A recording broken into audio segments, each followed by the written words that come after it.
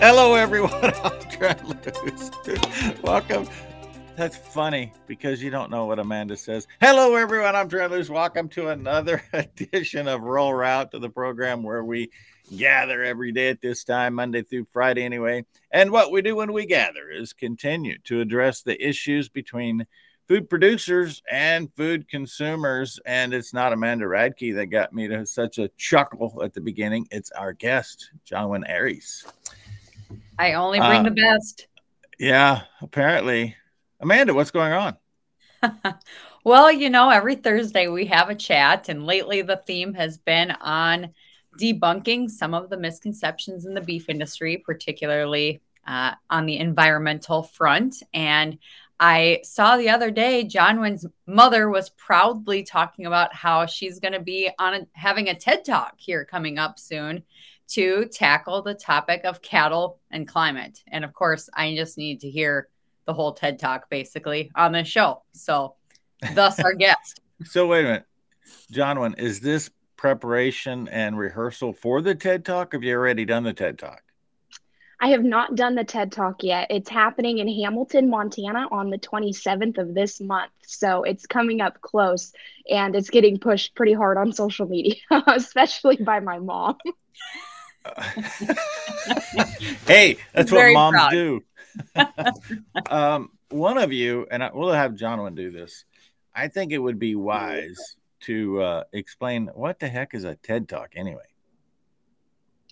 A TEDx talk is something that has become extremely popular, I would say, within the last 20 years of public speakers who are being streamed on YouTube and different social media platforms underneath that TED company. And I think that it's truly a unique audience, especially for an agriculturalist or someone speaking about cattle and climate change, simply because it will reach people that we have really never reached before. And finding those different audiences on TED is something I'm really excited about. So a lot of these speeches will be streamed in classrooms. A lot of teachers use them as teaching tools and different podcasts that people just are curious about the world. And I think that it's a great platform. I think this is a huge opportunity because all three of us know, we'll include Amanda because she's sitting right here looking at us, that people who want to convince the world that cows are part of the climate change problem have been aggressively using such platforms, and we have been somewhat reluctant. Is that a fair statement? I would say that is a fair statement. Our consumers have asked a question, and it's time for us to answer it as widespread as we possibly can. So I noticed you're being promoted with a dozen speakers or so. Are their topics similar, or is there a tie-in, or is everybody very random as far as topics go? It seems like they're extremely random as topics go. Many of the speakers are actually from the Western Montana area, and I was born there, but that's not where I currently reside. And so I'm finding that my topics is extremely different, but they are very diverse topics, anything from different caregivers and where even people's clothes come from. So I would say I'm probably the most agricultural topic, and especially food choices topic.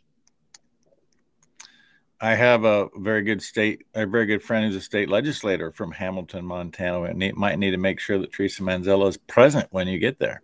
Let's get her there. Yeah. Why Hamilton, Montana? I'm unsure. It was simply an invitation, and I thought that it was a very unique invitation because I grew up in Stevensville, which is very close to Hamilton, and I felt very honored to invite a lot of my educators from my early elementary school days and a lot of fellow ranchers that we'd run cows with to invite them and buy tickets for this event. I think it's a little just unique experience that it is from where I grew up and where I fell in love with ranching in the first place. It's simply where I was invited to speak. We had an Arise USA event in Hamilton, Amanda, just so you know. Well, you've been everywhere, so that doesn't. I know, but Montana's a big place, and we happen to have one of our events at a church in the same town she's going to. That's kind of cool, I think. Better have a reunion there. Good idea. What day are we all showing up in Hamilton again, Jonwin? The 27th. Okay, see you then. Amanda, I interrupted you. You were going to say? So how did this TED Talk come to be? I mean, you're newly graduated high school. kid going to college at Blackhawk College in Illinois, Trent, on a livestock judging team, and now you find yourself on a TED Talk. Wait a minute. Whoa. You allowed Dan Hogue to influence your life in some way, shape, or form? Completely. I enjoy Dan. This conversation is over. Thanks, Jonwin, for joining us. Go ahead. I figured that would trigger you, Trent. To answer your question, I was actually in an animal science lecture, and it was just wrapping up, but I was sitting next to a very close friend of mine, and I get a Facebook message, and it was from an individual I didn't have a ton of mutual friends with, and it mentioned a TED Talk. And at first I was hesitant and kind of reluctant to actually think this is too good to be true. And on Facebook, who knows what I'm going to get messaged about. And I started to dig a little deeper, and this was the real deal. And I've just been coordinating back and forth with different speaking trainers and different people within this event to make it really happen. And what the invitation traced back to was an article that was written about me in the Angus Journal about my national FFA prepared public speech. So it all roots from my FFA experience and that passion that I had for speaking. And then the passion that I wanted to talk about cows is what I told my ag teacher when I was a junior. I was done with my sophomore topic, and I wanted to talk about cattle production and their positive influences on the climate. So it all rooted from my FFA experience. And then I was sitting in class and got a Facebook message, and the room of my close friends, they were very, very supportive and celebratory. And Hogue might have been in the room as this news was happening. I don't recall if he quite knew exactly what we were all talking about in terms of a TED Talk, but I'm excited to share it with him as well. So, Jonwin, you know what's most interesting about this is I learned what a TED Talk was because of a gentleman who had given a TED Talk about how cows are the most vital part of improving the climate. And in particular, what's the word I'm looking for? To get rid of the deserts. That the answer to that is cows. Mm-hmm. Pardon? Desertification. Is that the word? There you go. Yeah. Do you know who gave that TED Talk? Isn't that Alan Savory? Well, I was asking Jonwin, but yes, Amanda, you get an A for the day. Sorry. Well, I got all excited because that was kind of my introduction into TED Talks too, because that one's been circulated far and wide. And so that's why this got me excited about you, Jonwin, because it's like, here's a new opportunity to reach, frankly, a younger demographic. Absolutely. People that are tuning into this conversation, and they're finding information about cattle and climate on TikTok and taking it as gospel. And so this is just a new pathway, I think, to get that information out there to a different type of demographic. So are you familiar with Alan Savory? That's the question. Yes, that was one of the many TED Talks that I would watch before I formulated my argument and kind of my perspective on this entire agricultural issue. And I loved that TED Talk, and listening to TED Talks is something that I find enjoyment in. And I hope that many consumers that might have heard misconceptions about cattle production do listen to mine as well. Well, I think that we can help make that happen. Amanda, have you given a TED Talk? No, I'm not that cool. I've had people, well, no, I haven't, because I'm not cool either. But I have had people for 15 years say, Trent, you need to give a TED Talk. And I'm like, okay. But then I don't follow through. It takes somebody like Jonwin who actually has an idea, then follows through to make it happen. That's how you influence people. So kudos to you. Yeah. Right up to that point when you moved to East Kewanee, Illinois. You know what town, Ethan. Of course he does. Yeah. I can tell you how to get there, too. From Peoria, Galesburg, or Quincy, wherever you want to come from. All right. Different direction. Yeah. How do you know Illinois so well? All roads lead to Kewanee is what I've been told. Oh, my goodness. It took 30 hours to get there. Are you a horse enthusiast as well?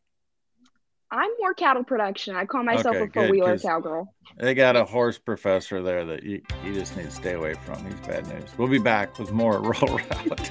I'll probably see you this weekend. I'll probably hear about that one. More Roll Route after this. Right off the bat today, let's talk about Certified Piedmontese, the opportunity to be a part of a branded beef program that pays dividends, gets you closer to the consumer's food dollar. That's the moral of the story. You know, what we're talking about here today with Jonwin is about sustainability, the ability to continue to take care of land and livestock to improve human health and improve the planet. But along with that, you need to get paid the proper amount for what it is you produce. Lone Creek Cattle Company and the Certified Piedmontese system has devised a plan that accomplishes that extremely well. Get more details, number one, about the products at CertifiedPiedmontese.com. Check out what it is that people are demanding and how they're buying it. And then if you're a Great Plains cattleman and you would like to be a part of the supply chain for that, then get details and find the phone number to call at LoneCreekCattleCo.com. They've even got lamb now at CertifiedPiedmontese.com. Check that out.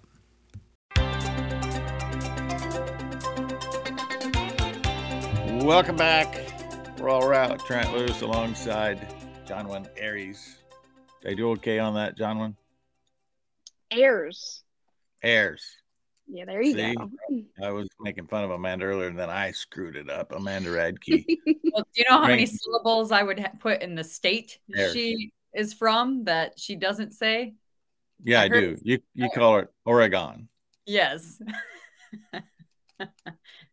Oregon.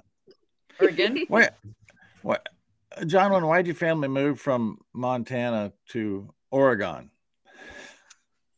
In Western Montana, my dad managed a ranch called Wheelbarrow Creek Ranch, and that ranch sold out in about 2008. And then we moved to Oregon. Both of my parents are past ag teachers, and so different ag teaching jobs. And also, we just have so much more family in this area. And in all reality, it's where we could find enough leased pasture and now a ranch here at my mom's place. And it's simply where we landed because it was where pasture was the most readily available. I do love Montana. It has such a special place in my heart. And I absolutely love Western Montana, where I did grow up. And I think it's just kind of you follow your cows when you're a production agriculturalist, especially in cattle production. You kind of have to go wherever the grass is. So my perception of that region of Southwest Oregon would be more deeded property as opposed to the eastern half of Oregon, which is federal or state-owned land. Is that an accurate assessment? I would say that is an accurate assessment. I can't recall the exact percentage, but the majority of Oregon is federal land, which I think is extremely interesting in the different ways that we manage it. But you are correct. Eastern Oregon is very much so BLM and federal ground. So my real question, Jonwin, was that your family doesn't have land leases from the federal government in federal land. You run on deeded property? Yes, correct. Not that that's good or bad. I'm just trying. It's all about your knowledge base, right? When you're dealing with federal land issues, it expands your whole vast knowledge of what's going on, which reminds me of my favorite Oregon study, which I did not share today on Across the Pond that I should have, but this came out of Malheur National Wildlife Refuge, in fact, out by Burns, Oregon. When cattle graze land, I back up. That's not what the study says. When grazing animals are involved with land, the migratory fowl use that land 17 times more than if there was no grazing. I clarify because it didn't exactly say cattle. It just talked about grazing animals, but obviously cattle is the predominant grazing animal. Cattle are vitally important to migratory fowl too. Is that part of your TED Talk? I wouldn't say that exactly migratory fowl are, but different biodiversity that cattle can be a positive influence on is something that is definitely going to be touched. I have a funny story in Western Montana when my dad was managing that place. It was actually on Lee Metcalf Wildlife Refuge, I believe, and they were going to start to correlate and graze some cattle there. And everyone thought that the cows won't graze anywhere near the cattails. And they, of course they do. They kind of look like hippopotamuses. And those cattails, the biodiversity was absolutely amazing that was happening in a wildlife refuge in front of the public. And I remember thinking as a little girl, this is funny. But now I really realize the importance of the different areas that cattle can be grazed and the different amazing synergistic ways that they can be involved in majorly different climates. Mm-hmm. And so let's get into the meat and potatoes of your presentation, because I'm just really interested to hear kind of what your hook is and how you're going to bring an audience that maybe doesn't care at all about cows into kind of what you have to say. Just to be clear, John, when I think your TED Talk is about the meat, there may not be any potatoes involved in her TED Talk, Amanda. Just saying. No, exactly. I don't talk about much potatoes. Yeah. But I really discuss cattle's digestive processes, their greenhouse gas emissions, carbon sequestration abilities, and soil benefits. And I'll just explain how this needs to be better explained so that all consumers will understand that they can eat beef with not just a clear conscience, but a green one is really my hook. And talking about different green ways that cattle are so positive for our environment. In the beginning of my TED Talk, I won't disclose too much, but I really just describe what a young girl sees on a cattle ranch and how absolutely beautiful the water is, how beautiful the sky is, and pristine and luscious the grasses are. And so I just want to bring people with me through not only what the ranching lifestyle is, but also the facts of that cattle sequester carbon and offset any emissions that they ever create. And that's such a special and unique system that we're all a part of that the consumer hasn't quite wrapped their heads around yet. And I just want to guide them to realizing that beef is a green option. You mentioned the consumer. What about your peers, the 15 to 25-year-old? What are your conversations with them about as it involves beef production and consumption?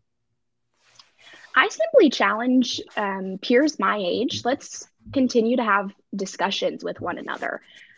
When you're curious about where your food comes from, look at both sides of the discussion and simply understand and have a bigger understanding of this huge system that we're all a part of, and that ruminant livestock are a part of that healthy environment and a part of saving the planet. And I think that that's a key perception that students my age are especially missing. A unique opportunity. I was a state officer last year, and I took a year off serving Oregon FFA, and I would talk a lot about this topic in classrooms all across the state of Oregon. And many students really didn't even realize that it was an issue and that they needed to be more aware that cattle production and cattle producers are environmentalists, and we do care extremely deeply about our land. And that was something that I enjoyed to open the eyes of high school students during my year. You actually had a ballot initiative that speaks to the consumption of animal products before their natural death. Did that factor into your discussions in the last 6 months? It would factor into my discussions, and that's an extremely unfortunate discussion, but I think that it's a discussion that, of course, needs to be made in my state. And young agriculturalists, and I think the power of the Blue Jacket and FFA members and 4-H members discussing that within their communities is extremely important. No matter what side of the discussion, whether we're talking about animal rights activists or climate activists. John, I think I made a mistake. We should back up and you should explain to people what I was talking about with your ballot initiative. So in the state of Oregon, it actually didn't get a ton of discussion and recognition because it was shut down pretty quickly. But much like the state of Colorado and the state of California as well, was really discussing different practices that were within production agriculture and animal agriculture, and it would make a safe haven state for animals within Oregon. So there wouldn't any longer be the use of animals for really, quite frankly, anything. And different things that I found that were really unique within the Oregon one specifically were the stopping of AI and the stopping of a lot of technologies that just make us that much more efficient within the beef industry. But like I said, it was shut down pretty quickly, thankfully, and the discussion didn't really last all that long because we knew that it wouldn't last long in our capital, thankfully. My bit of advice, though, is ramp up the discussion because it's not going to go away. The people who support it will just retool and try to figure out. And so, my recommendation for everybody in Oregon, as I contribute in Colorado more because it's closer, is artificial insemination, great example. It's a tool that has allowed us to contribute to producing more with less. We have an ever-growing population. There are people that think we can't feed that ever-growing population, and we can when we, as farmers and ranchers, are allowed to utilize the tools that are available to produce more with less. That's at the end of the day what we accomplish, and we produce 3 times more beef today with the same number of cows that we had in 1952, thanks to these innovations. And yet, what that particular ballot initiative would have done was charge you with a sex crime if you were found guilty of artificially inseminating a cow, and you couldn't eat that cow until it dies a natural death. These are discussions that need to happen, not just hide it under the rug.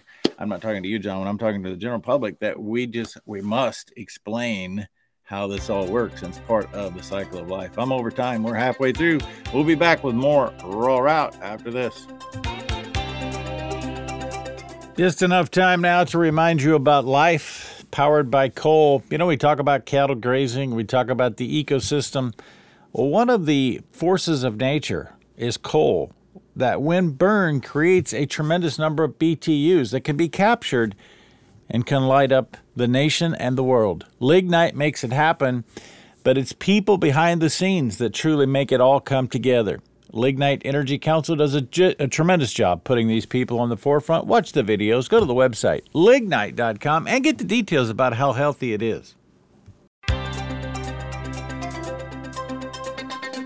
Welcome back, Rural Route. Trent Loos alongside Amanda Radke, waiting for Rebecca to send me some flares after that comment. Oh, she'll be in touch. John Wynn Ayers. Got it right this time, didn't I? Yes, you did. Good job. Thanks. Hey, it only took me half an hour.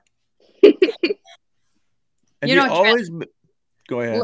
Well, listening to you two speak in the last segment, and what kind of dawned on me, and what I've been saying in my speeches across the country, is that definitive confidence that we have a story to tell in the beef industry. It's a story we need to celebrate because it's a success story that beef producers are able to utilize the land and the natural resources in a way that allows us to produce more beef and more byproducts using fewer natural resources and improving the landscape, protecting wildlife habitat, all of these things at the same time. And so instead of kowtowing to demands of people who frankly want to strip us off the land and take away our ability to raise beef in this country, instead we need to go on the offense and celebrate what we do well and hold our head high and get that story out there. And I feel that's what we're doing wrong in the industry right now, is we're just constantly behind the 8 ball, constantly chasing those cow fart headlines because we feel like we have to defend ourselves at every turn. Yeah, it's burps, just to be clear. Well, the media says farts, so there's your starting point to debunk in the first place. Absolutely. And the other part is methane is a natural element. We can't function without methane. And to think that God put something here that was going to kill us is beside the point. But John, when the question really is, if I can modify, I'm not modifying anything. I'm just taking Amanda's sentiment and saying, how do we communicate that? What have you found is the most effective tool? Obviously, TED Talks is going to be that platform in one way. I really find that the most effective tool is truly being positive and answering questions no matter where you find yourself. I think that as producers and as agriculturalists, we have the exciting opportunity to reach out. The public wants us to answer. The public enjoys, at least in my experience, listening to our stories and exactly where cattle producers are working so hard every single day to be stewards of the land and environmentalists and dare I say it, but we were the first animal rights activists. And I think that whenever I sit on an airplane, if someone does want to listen to where I've come from or where I'm going, I do give a little spiel, and you'd be surprised the amount of questions that I get just in the public and as a young agriculturalist, and students even want to know, hey, Jonwin, how can I be a better advocate? How can I have some different sound bites so that someone who might not know about production agriculture can learn a little bit more? And I think that that's extremely unique. I think every agriculturalist should have in their back pocket some cool facts and also understand that they have a very important story. One of my favorite things to describe to people who talk about methane is, like you said, Trent, it is a natural cycle. But what I also think is very, very special is whether a cow eats a blade of grass or they don't consume a blade of grass. So whether there's cattle on the pasture or not, the decomposition process of forages causes methane anyways. So why wouldn't we upcycle and use it with a ruminant that can create such a nutrient dense protein?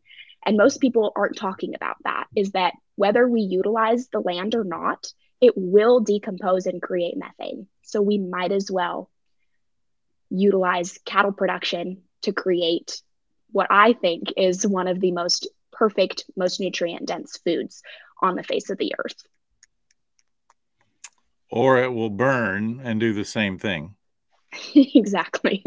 Yeah, which causes more devastation because the animals did not graze. But John, the three of us can have this discussion, and we can go to the National Western, where I look forward to being this weekend, and we'll have this discussion within our circles. But what you just said is a completely foreign concept to people that don't get the cycle of life. There has to be some way other than just sharing it to get people to really pay attention. I still think the best and most powerful way is storytelling. No matter where you find yourself, people do want to listen to our stories, and they do want to have discussions with fellow ranchers, is what I've seen. And I think that education is also a huge, huge tool that we can utilize as well. I think that agricultural education is so important, and something that needs to be discussed within those classrooms is cattle production and how ruminant livestock are unique and have such a superpower on these unfarmable lands. So I think that my 2 cents would be, let's share our stories no matter our backgrounds within agriculture, and let's also highlight agricultural education, because that is a powerful tool across the country. I would agree with you. Well, Trent, you want to go? No. Well, I said I would agree with you on the storytelling thing. You're telling this story right now, and radio listeners can't hear it or see it, but there's a beautiful painting behind you of cattle grazing on green grass, blue skies, beautiful trees. It's a picturesque story. And where are consumers seeing that right now that we could take a page from? It would be the show Yellowstone. I mean, I don't want Hollywood telling my story at all. I mean, I just don't. But at the same time, we're seeing that Yellowstone has brought it to the forefront that people want more cowboy culture. They want the rugged masculine men and the adventure and excitement of working the land and being around livestock. Our industry is really cool. And frankly, it's sexy, it's exciting, it's attractive. So I feel like if we can take control of that story, that narrative, and bring people into the fold and allow them to be a part of what we're doing, it brings us excitement around our product. And I'm seeing that on social media with the homesteader movement, where people are like, I'm tired of city life. I want to be more self-sufficient. I'm going to buy 1 acre and have some chickens and have a garden. They want to be a part of our story. They want to be a part of agriculture. And I feel that's our entry point. No, I completely agree with that perspective. And I do think that that is a powerful tool of our culture. And I think that our culture is something that needs to be shared more, and that then individuals would understand that just like is above me, it's the most beautiful pastures and bluest skies that I've ever seen. And when you walk into a city, it's not quite the same. Mm-hmm. Yeah, I struggle with part of what you said, obviously. I mean, of course. Well, go ahead. The whole Yellowstone thing is very problematic for me. So I'm going to give you more background than you really need. I have this little dabble in where I was part of making a film, and at one point in time, a few years ago, was hanging in 2018, to be exact, was hanging with folks in Hollywood, and somebody who's been in Hollywood for 30 plus years, a tremendous person, has separated herself from the Hollywood mix because it doesn't represent what she wants for a future. But she told me in 2018 that Hollywood was laughing at, Kevin Costner, because he was going to do this hick cowboy thing called Yellowstone. And everybody in Hollywood was just shunning him and shunning that whole movement. And here we are now where Hollywood has embraced this. You can't turn anywhere, no matter what part. You can be in Harrisburg, Pennsylvania, and where I just was last weekend, and the Yellowstone phenomenon is taking place, and the rodeos and the everyday life. What's changed? Why did this go from a joke to the greatest thing Hollywood has done in quite some time? And now we've got offshoots. We got 2-3 different offshoots of Yellowstone. There's one change. Chinese investment came into this project, and now we are relying on Chinese money and a guy named Dakin Wang to be a part of explaining our cowboy culture and our importance of the beef industry. More problematic to me is that I hear people all across this country say, yeah, we just need more Kevin Costners. We need Kevin Costner to be in political office. Are you paying attention to what Kevin Costner is trying to do politically in the state of Montana with Gianforte, the governor? He's challenging him on every single answer. And Gianforte is a good governor in this state or in this nation and representing the interest in the natural resources of the state of Montana. He's doing a good job. And Kevin Costner is beside himself. In fact, last week he said, I really don't care about my reputation and my political stance. I'm going to stand up for what I think is right. He's a liberal. And yet we think he's part of the answer. I have no time for this. Well, Trent, you missed the part where I said I don't want Hollywood telling my story.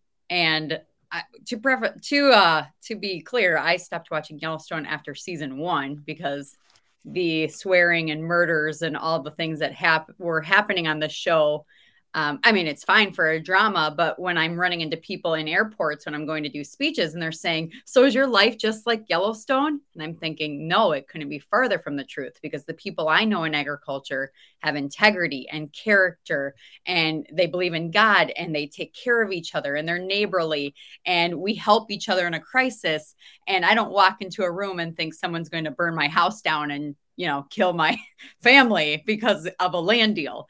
So yeah, it's problematic going all the way back to China. But that's what I'm saying. The culture is falling in love with Yellowstone. And now that the fake cowboys have their attention, now it's time for the real cattlemen and cattlewomen to get out and share the story. That's not going to happen, Amanda. It's attractive. It's going to happen. It's not going to happen. The average cattle owner is not going to do what Jonwin is doing. They're going to take care of their cattle. They're going to continue to just live in a bubble until they can't do it anymore. Well, I disagree, because I've been seeing young people like Jonwin that are like making Instagram reels and TikToks, and they're making agriculture. I have all the faith in the world of that generation. I do. But the people like me are not going to do it.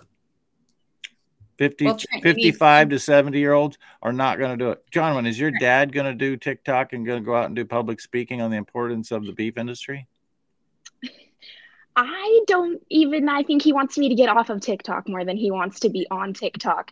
But I do agree with Amanda that the TikTok culture, too, by the way. Roll route. I'll interrupt you right now because we're going to come back and talk about this when we return with the last segment. Jonwin airs after this. Let's talk about protecting the harvest, details about how you can enable yourself and maintain a free and fed America are on the website protecttheharvest.com. Let's float over here. The Protect the Harvest chapter banquet is going to take place on the 21st day of January. Can you believe today's the 12th? Inverse those numbers, you get the 21st. That's how you remember it. 5 o'clock is the social hour. It happens at the Ozark Empire Fairgrounds, Springfield, Missouri. You don't need to go to the event to contribute. You can go to the website, protecttheharvest.com. But it's a partnership with Whitetails Unlimited. people understand that farmers and ranchers are responsible for habitat of the wildlife. You can be a part of the solution. ProtectTheHarvest.com for a free and fed America.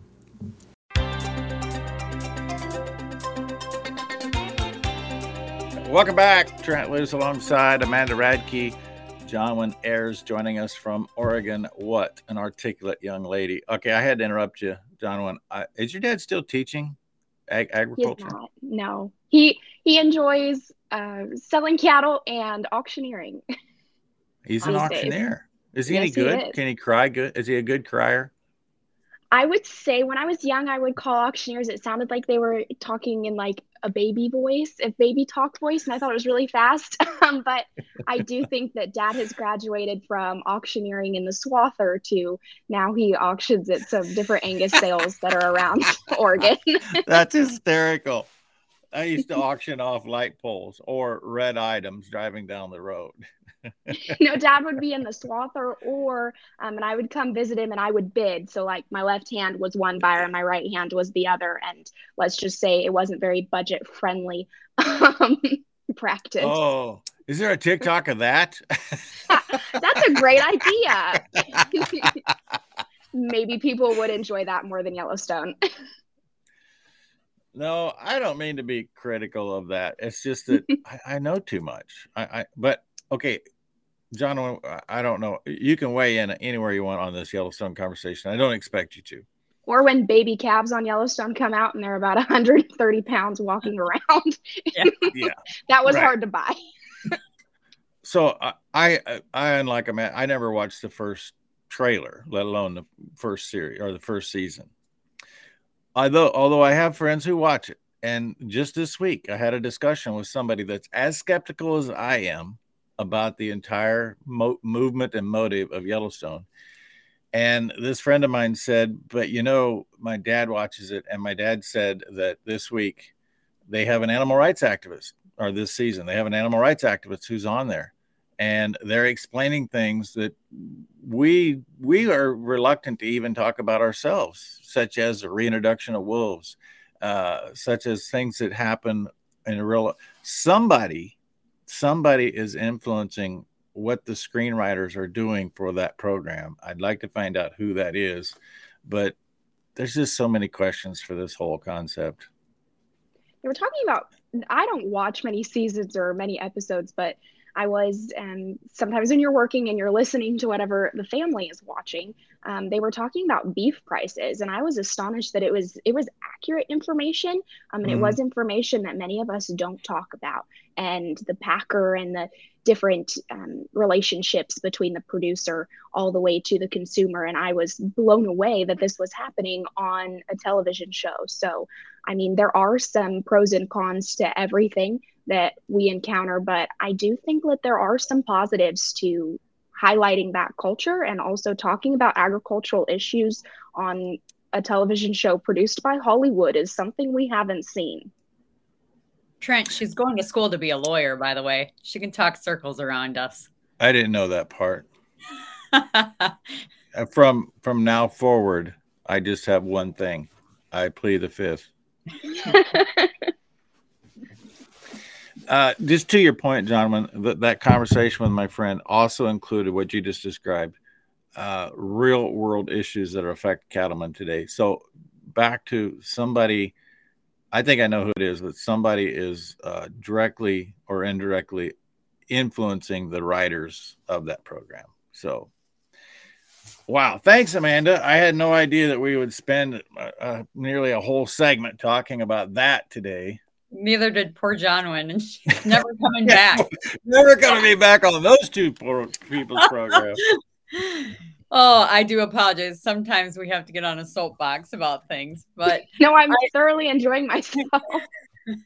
In this last segment, I think it would be good just to kind of dive in more on kind of your sticking points of your speech of like, if you had the people who watch Yellowstone listening right now, what do you wish they knew about the cattle industry? I truly wish that they simply knew that agriculturalists, we are progressive by nature, and left to our own ingenuity, cattle producers will continue to be a competitive natural carbon sink. And I think that carbon sequestration is a key word that individuals need to start discussing more, because I think that there's extreme opportunities not only for profit of different carbon credits, especially in my state, for cattle producers to get. And the fact of the matter is that I would love to see on every single package of beef for it to be labeled how much carbon was sequestered in order to produce that product. And I think that that is something that would stop this entire argument in its tracks, is the fact that cattle and brood cows out on pasture are sequestering so much carbon per acre per year to offset any type of emission that's happening within our feeding processes or transportation of these animals. And I think that that's so special and so unique.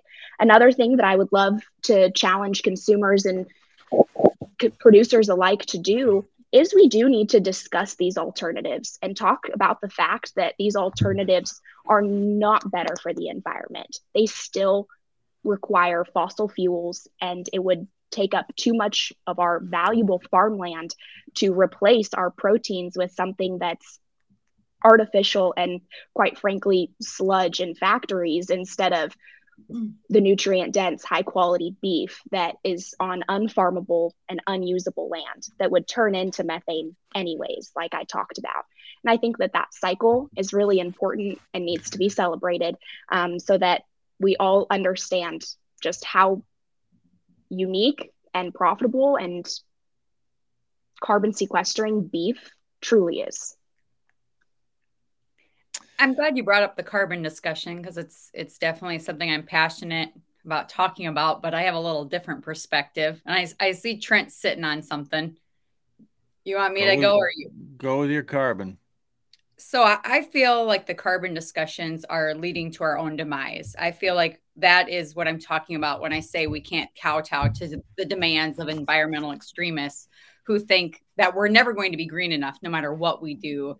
And frankly, I think carbon credits are money laundering for corporations and big companies to continue to do what they're going to do while buying these carbon credits on the people that are already doing the great things. I think the devil is in the detail on some of these deals, and it's going to end up being damaging to private property owners and landowners that are running livestock, because you're allowing a third party onto your lands, and they're going to be able to dictate what you do and how you do it in the future.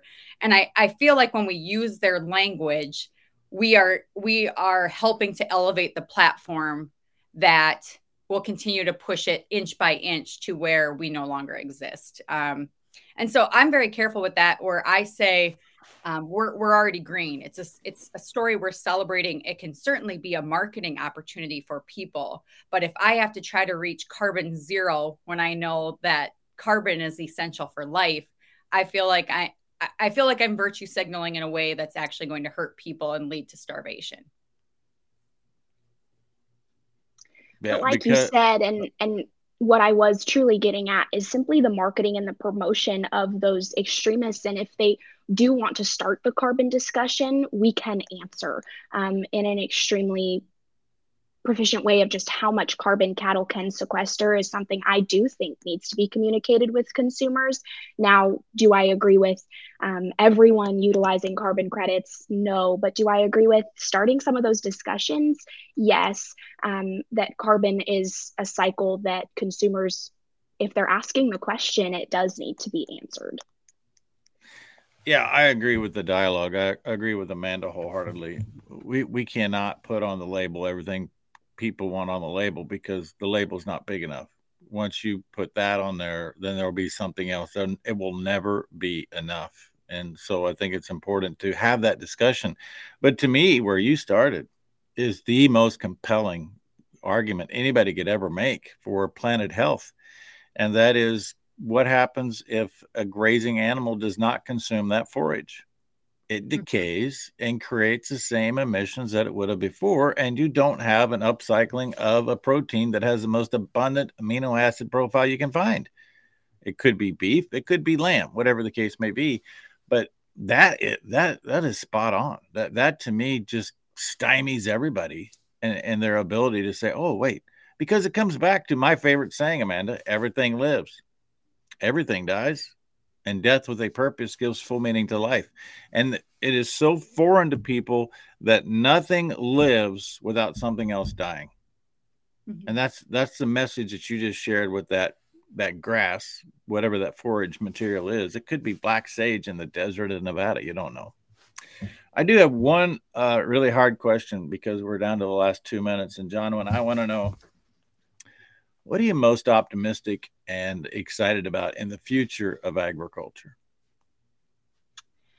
I'd bring it back to the youth of what we were discussing. I absolutely love and enjoy facilitating, working with, and discussing different agricultural issues with youth within agriculture. I think that many times we talk about our youth in this country in an extremely negative light.